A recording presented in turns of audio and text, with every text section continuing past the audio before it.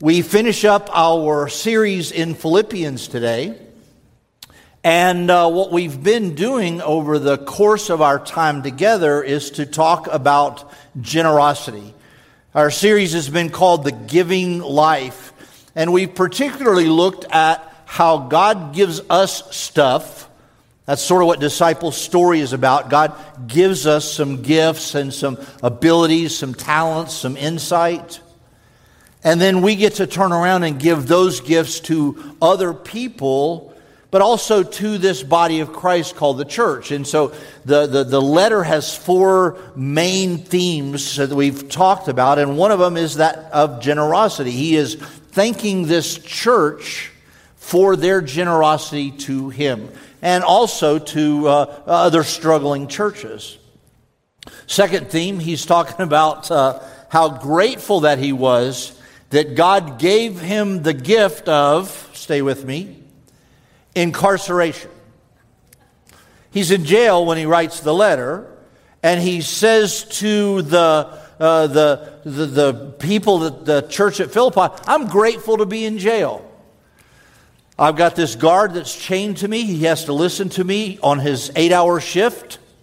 And the gospel is better for me having been in jail. It's a horrible circumstance. And we find out in Acts 28 that he's not really in jail. He's in sort of a house arrest kind of jail.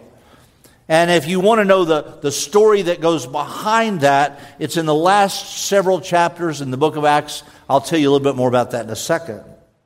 The third theme that he was kind of chasing, generosity. Thank you for the gifts that you've given me. Grateful that I've been able to be in jail. Grateful, thankful of the unity that is in the church.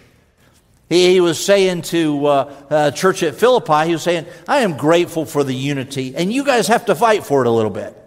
There's a couple of ladies that got a problem, and you guys are solving it. You're out there. I am grateful for the unity. And he spent all of the first part of chapter 2 saying, if there is any encouragement in Christ, then just dump it on each other. And so his third theme was that he was grateful for unity. His fourth theme in the book was that he's grateful for the purity of the gospel as a gift. Now, stay with me, because in this particular thing, he phrases that in the form of an accusation. He says, there are some people among you that are trying to put a price on God's grace. They're trying to say you've got to become a Jewish person to become a Christian person. You've got to be circumcised in order to be saved. You've got to do this in order to do that. And it's like either he's forgotten or the Apostle John hasn't written yet that God so loved the world, he gave his only Son, that whoever would believe in him would not perish but have everlasting life. Paul did write to the Ephesians, you are saved by grace through faith, and even that faith is not your own. It's a gift of God, a free gift of God. And so Paul had these four themes: grateful for the support you've given me, grateful that I've been able to be in jail, grateful that we have unity among each other, and grateful that we can keep a laser focus on what it is that God really wants of us as we come alongside in order to receive that incredible gift of eternal life. So that's kind of the story as it's been set. And so what we've done is to observe this generosity. We observe the generosity and the sacrifice. And those two words go close together. We've talked about that some, that our generosity may seem like a sacrifice to others, but to us it seems like an opportunity to give back that which God has given to us. It's a habit. And so today I want to kind of close the thing out, but remind you of where he started with this thing. He said in chapter 1 to the Philippians, he said, you are walking worthy of the gospel. And the way we translate it said, you're a citizen of the gospel. You are a citizen of the gospel. You have been given a citizenship here. And just like you are the citizen of a state or a country or something like that, you have privileges that are given to you as a citizen, and you got some responsibilities. You get stuff, you give stuff. That's kind of what the book is about. God has given us some stuff, we give some stuff. Let me read the whole story that I'm going to be dealing with today, and I'm going to read it all. It's just 10 verses, but I want to read it because I'm going to hop all over the place when we're talking about it, and I want you to have the sequence just the first time. So Philippians chapter 4, I'm going to start with verse 10 and just read through verse 20. And so either turn to your Bible or your swipey thing or just pay real close attention. He says, I rejoiced greatly in the Lord. He says that a lot. The book is a lot about joy. He says, and I'm going to add an editorial tone of voice here. Okay, you ready? I rejoiced greatly in the Lord that at last you renewed your concern for me. What? He says, indeed, you were concerned, but you had no opportunity to show it. I'm not saying this because I'm in need, for I've learned to be content whatever the circumstances. I know what it is to be in need. I know what it is to have plenty. I've learned the secret of being content in any and every situation, whether well-fed or hungry, living in plenty or living in want. I can do all of this through Christ who strengthens me. Yet it was good of you to share in my troubles. Moreover, as you Philippians know, in the early days of your acquaintance with the gospel, I set out from Macedonia, and not one church shared with me in the matter of giving and receiving except you only. For even when I was in Thessalonica, you sent me more aid more than once than what I needed. Not that I desire your gifts. What I desire is that more be credited to your account. I've received full joint payment. I have more than enough. I'm amply supplied now that I have received from Epaphroditus the gifts you sent. They are a fragrant offering, an acceptable sacrifice, pleasing to God, and my God will meet all your needs according to his riches in Christ Jesus. Now, let me give you a little backstory here. If you remember that one of the things that Paul is grateful for is that he has taken up an offering, a love offering, because the church in Jerusalem was really struggling. And so he collected that offering and he delivered it to Jerusalem. And while he was there, the Jewish leaders said, oh, Paul showed up. Let's arrest him. It's kind of the way it worked with him. And so he really didn't want to be arrested just then and there. And so he was sent to a coastal town a couple of hours away from Jerusalem called Caesarea. And there he sort of exchanged stories with the Roman leaders there, Festus and Felix, and about 2 years worth of that. And then they got tired of him and they said, let's send him back to Jerusalem for trial. Paul said, that's a no-go for me. I know what happens to people in Jerusalem. Jesus, not so good. And so I'm going to appeal to Caesar. That is my right as a Roman citizen. I'm going to appeal to Caesar. I'm going to go to Rome and be tried. And so another length of time, he's on the boat going to Rome. Finally, he gets there. And according to the last verse in the book of Acts, it says, for 2 whole years, Paul stayed there in his own rented house, and he welcomed all who came to see him. Now, here's the problem with being under house arrest and not in real jail. Under house arrest, they don't feed you. Matter of fact, they make you pay rent. You got to find a place for them to guard you. And so he's in a house in Rome, and he has a guard there with him all the time, and he's got to have food. And when the Philippian church found out that he needed that kind of support, they sent a large gift with this guy named Epaphroditus. Probably took him 4 or 5 months to get there. But finally it got there, and Paul can breathe just a little bit easier. He's grateful for this gift that he received. And every now and then, the help does show up. Now, let me switch gears from Paul to you and me for a second. Sometimes we get unexpected help, don't we? We get a check in the mail that we'd forgotten we were due. You know, somebody, a rebate from something you bought, and you said, okay, I'll send in the rebate. And sure enough, they sent it. or you get a bonus from your company, or you get a raise, or if you're a man, you wear a sport jacket that you hadn't worn in a while and you put your hand in the pocket and find a $20 bill. Women, I don't know if you know this, but there is unlimited wealth at the bottom of your purses. And you find stuff that you just didn't think that was coming your way, right? And maybe it's not about money. Maybe you have a car trouble on the side of the road, and a good Samaritan stops to help you. Maybe it's somebody who does what we talked about last week. They just come alongside of you and they extend some relational generosity. You needed a conversation with a good friend. You needed a cup of coffee. How did they know you needed it? They didn't. They just showed up and it just was better. Maybe it's somebody who you can confide something that's really painful inside, and just to unload it, just to get it off your chest. Maybe it's somebody who gives you some wise advice and you didn't see that coming. Here's the thing.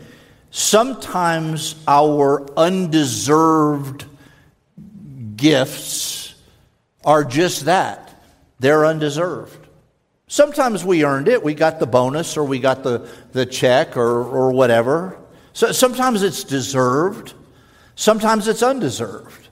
But the common truth there is that because you got that help, it made your life different. Now, if it's something major, if you have a third cousin twice removed that passes away and leaves you his inheritance, and you didn't even know he existed, much less an inheritance, it would change your life. But it's more likely that it's something little, that you just didn't know what was coming, but it made a significant difference in you. Well, that's what Paul is talking about here. In this verse, he says, you guys were with me. You guys stayed the course. It was good that you shared in my troubles. Moreover, as you Philippians know, in the early days of your acquaintance with the gospel, when I set out from Macedonia, not one church shared with me in the matter of giving and receiving, except you only. Even when I was in Thessalonica, which is not very far from Philippi. So Greece kind of has three big regions: Macedonia, Central Greece, Peloponnesian. And the Macedonian region is Philippi and Thessalonica and Berea and some other cities where he started churches. He said, when I was just trying to crank up this ministry, you guys sent me help, and it was important. Because of you, churches got started in Ephesus and Colossia and Galatia and Berea and Thessalonica. Because of you, because you focused on you giving rather than you receiving, the gospel was spread everywhere.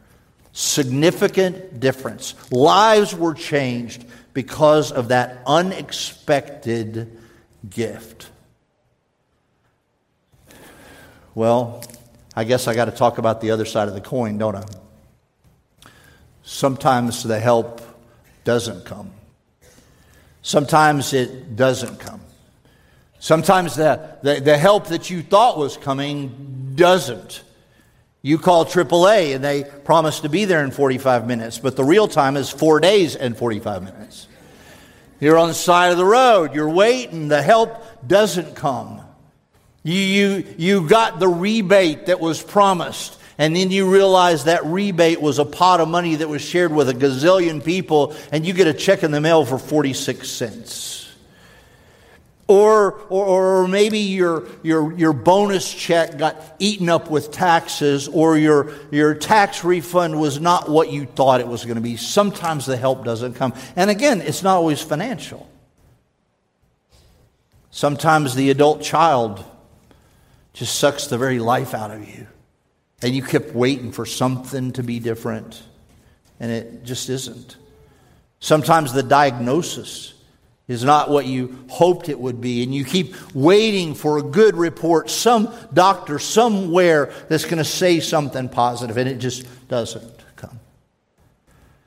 You keep waiting for the Good Samaritan, and he works for AAA. And sometimes the help doesn't come. And in the very first words that Paul said in this passage, He said, I rejoiced greatly in the Lord that at last your help arrived. Well, it's like it's something that sounds kind of weird, but then he walks it back a little bit. Okay, I'm not working here. Let me get a verse up there. There we go. He walks it back a little bit. He says, I rejoice greatly that at last you renewed your concern. Indeed, you were concerned, but you didn't have opportunity to show it. So we don't know what happened. Okay, we don't know if maybe the gift got lost in the mail, or if Epaphroditus got sidetracked on the way, or maybe they thought he was doing really well. Maybe they just hadn't heard from him in a while and they thought some other churches had stepped up. Maybe they were experiencing financial hard times. Maybe they didn't have it to give.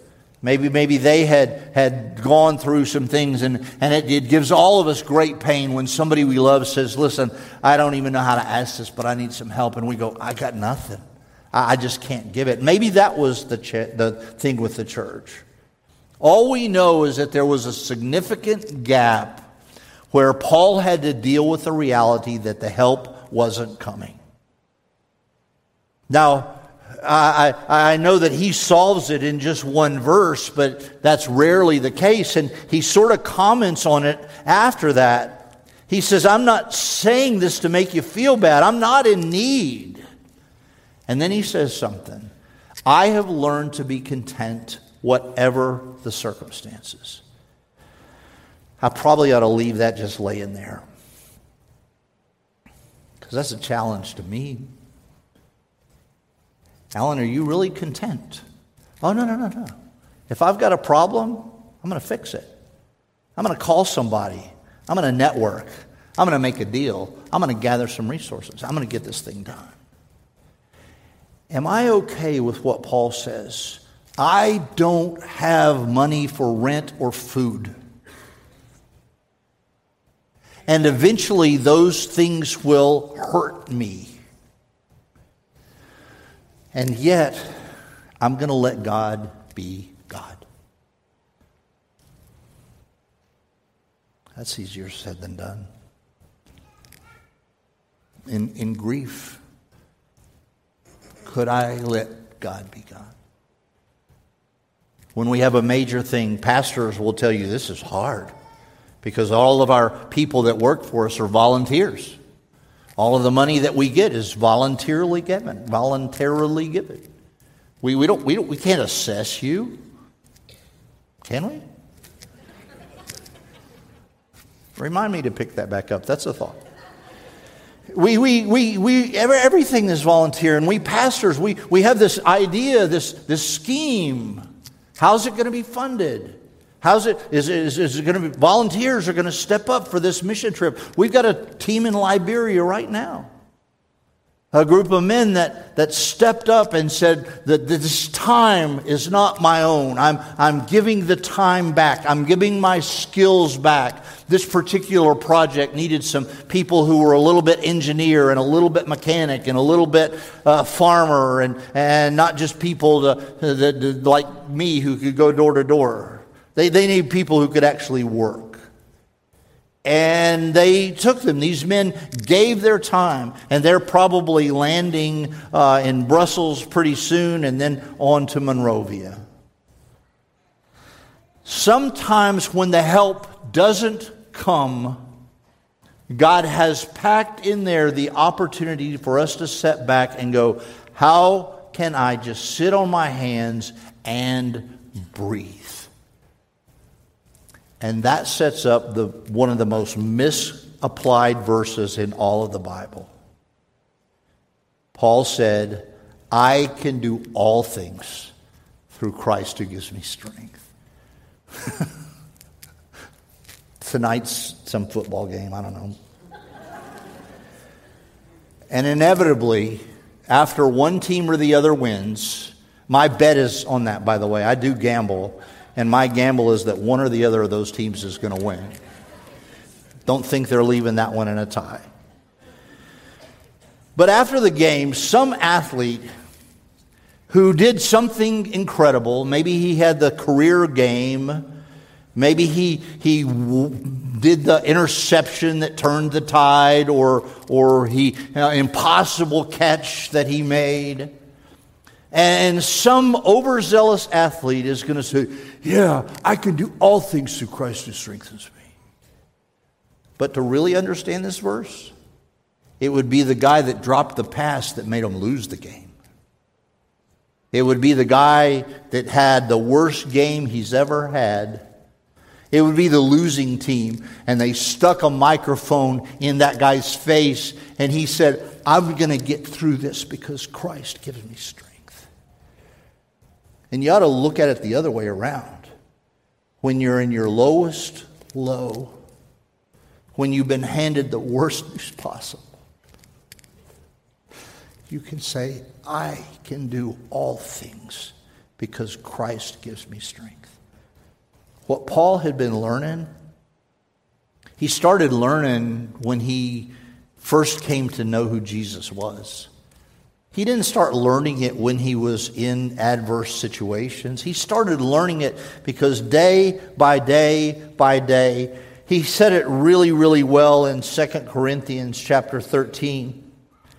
2 Corinthians chapter 12, He says in verse 7, therefore, in order to keep me from being conceited, I was given a thorn in my flesh.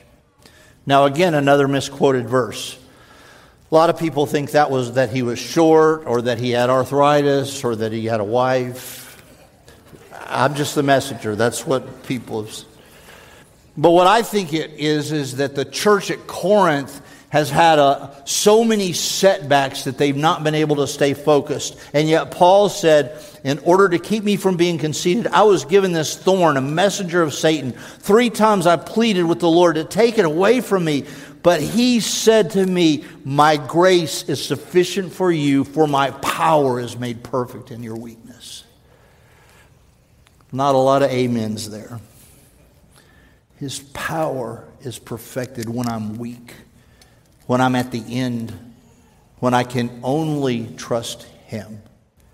Then I can say, I can get through this because I can do all things through Christ who strengthens me.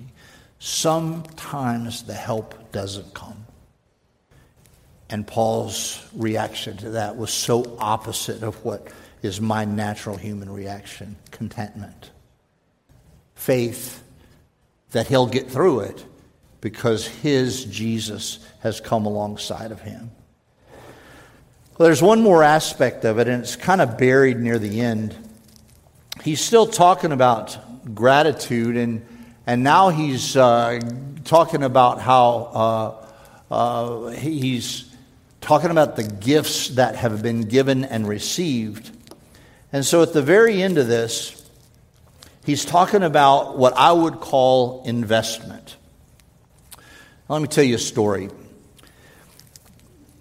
Learned this in business school. All of you who went to business school heard the same story. Would you rather that I gave you $1 million today? Boy, that didn't even get your attention. What have we got?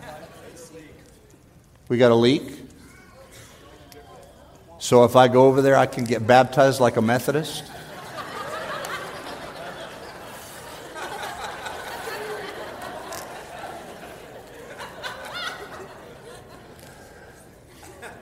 So back to my story. Now that we've acknowledged that there's water dripping on the stage.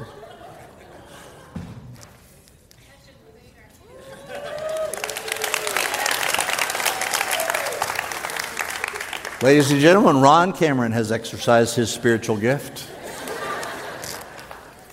Tub placement. All right. So would you rather I give you $1 million today, no strings attached, $1 million, my hand to yours? Or I give you a penny today, and tomorrow I double it to 2 cents and give you 2 cents. And then I double it each day for 30 days. Would you rather that I give you the $1 million today, cash in hand, Or I give you a penny today, double it tomorrow, double it the next day, double it for 30 days. Any takers on the million today? Yeah, what's your point? Good. If you had the patience, the payout at the end of 30 days is $5.3 million. The power of investment, right? And Paul is saying here, you gave me a gift. And because of that gift, because of that support, it's doubled and doubled and doubled and doubled. When I planted the church at Philippi, there was Lydia, there was a jailer, there was a crazy woman. And now the church is sending this monetary support, and churches have been planted all around Asia Minor and all over Greece, and even a church in Rome. There's this investment. And so he says, I desire that you are seeing the gifts that you've given as an investment. Verse 17, not that I desire your gifts. What I desire is that more be credited to your account. I've received full payment and more. I'm amply supplied now that you've given me the gift through Epaphroditus. These are a fragrant offering, an acceptable sacrifice, pleasing to God. You know where the fragrant offerings were? They were on an altar. And over in Romans chapter 12, Paul said, I beg you, brothers and sisters, present your bodies as a living sacrifice, holy and acceptable to God, which is your reasonable service of worship. That the fragrant offerings that the Philippians sent to Paul monetarily, they had an investment, an exponential growth that took place. And he's promising us over the course of our lives, our investments will make the same, because God has given to us abundantly. He says to them, God will meet all your needs according to the riches and glory in Christ Jesus. It may be that you're hearing this today and you go, okay, I've never really thought of it that way. This incredible gift that God wants to give to me, I want to accept it. I want to know what it is to become a Christian. I want to know what it is to be baptized. I want to know what it is to be all in to this investment opportunity of discipleship. It could be that you need to be in a small group because you need the kind of strength that the Philippians drew from each other. It could be that you need prayer, that you need to come along somebody and just have them pray for you because the stuff that's there, the help that's not coming is just too hard. I don't know what your need is today. What I do know is that what we're about to do is a demonstration of the greatest gift that could ever be done. Every now and then in our church we have what we call communion. You'll come to see one of the pairs of deacons who are making their way and getting in place. They'll have an unleavened wafer, a small wafer, and they'll have a small cup of juice. The unleavened wafer, that represents the body of Christ, that it was broken for us.